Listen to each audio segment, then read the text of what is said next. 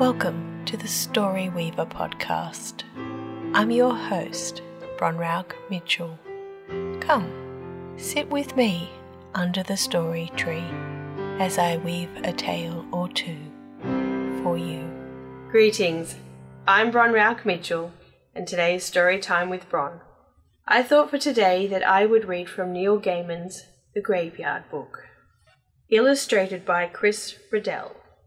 Rattle his bones over the stones. It's only a pauper who nobody owns. Chapter 1. How Nobody Came to the Graveyard. There was a hand in the darkness, and it held a knife. The knife had a handle of polished black bone, and a blade finer and sharper than any razor. If it sliced you, you might not even know you had been cut. Not immediately. The knife had done almost everything it was brought to that house to do, and both the blade and the handle were wet. The street door was still open, just a little, where the knife and the man who held it had slipped in, and wisps of nighttime mist slithered and whined into the house through the open door. The man, Jack, paused on the landing. With his left hand he pulled a large white handkerchief from the pocket of his black coat, and with it he wiped off the knife and the gloved right hand which had been holding it. Then he put the handkerchief away. The hunt was almost over. He had left the woman in her bed, the man on the bedroom floor, the older child in her brightly coloured bedroom, surrounded by toys and half-finished models. That only left the little one, a baby, barely a toddler, to take care of. One more, and his task would be done. He flexed his fingers. The man Jack was, above all things, a professional, or so he told himself, and he would not allow himself to smile until the job was completed. His hair was dark and his eyes were dark, and he wore black leather gloves of the thinnest lambskin. The toddler's room was at the very top of the house. The man Jack walked up the stairs, his feet silent on the carpeting. Then he pushed open the attic door and he walked in. His shoes were black leather, and they were polished to such a shine that they looked like dark mirrors. You could see the moon reflected in them, tiny and half full. The real moon shone through the casement window. Its light was not bright, and it was diffused by the mist. But the man Jack would not need much light. The moonlight was enough. He could make out the shape of the child in the cot, head and limbs and torso. The cot had high slatted sides to prevent the child from getting out. Jack leaned over, raised his right hand, the one holding the knife, and he aimed for the chest.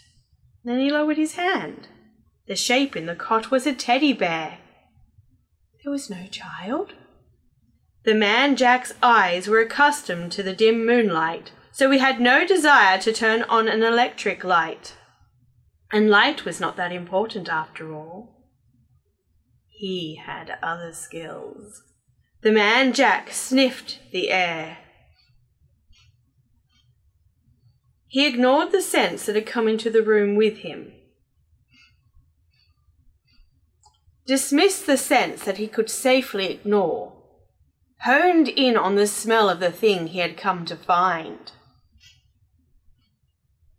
He could smell the child, a milky smell like chocolate chip cookies and the sour tang of a wet, disposable nighttime nappy. He could smell the baby shampoo in its hair. And something small and rubbery, a toy, he thought. And then, no, something to suck that the child had been carrying. The child had been here. It was here no longer. The man Jack followed his nose down the stairs through the middle of the tall, thin house.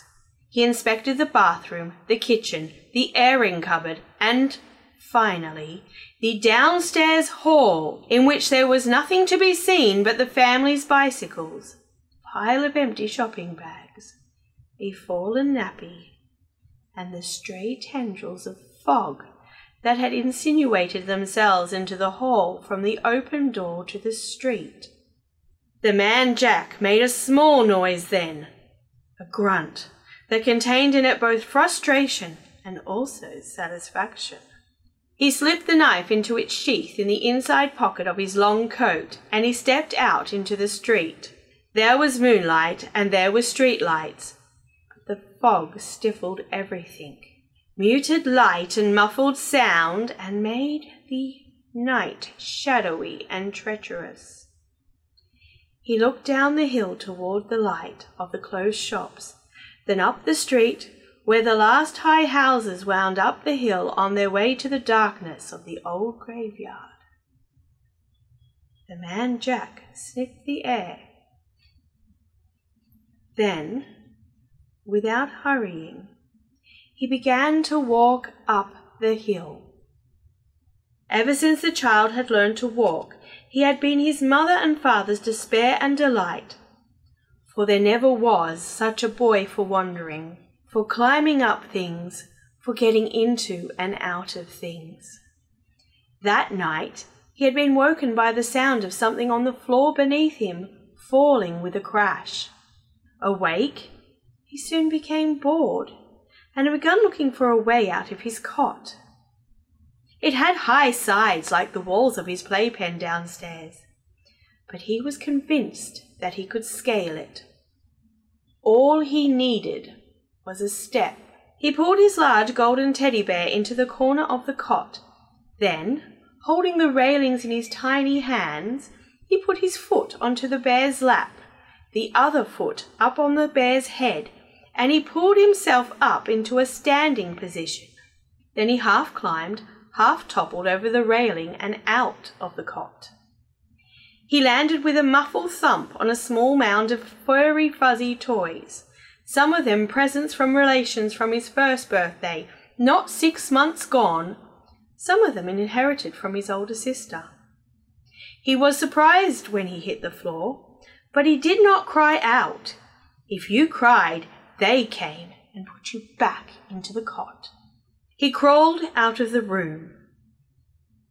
Stairs that went up were tricky things, and he had not yet entirely mastered them. Stairs that went down, however, he had discovered were fairly simple. He did them sitting down, bumping from step to step on his well-padded bottom. He sucked on his dummy, which his mother had just begun to tell him that he was getting too old for.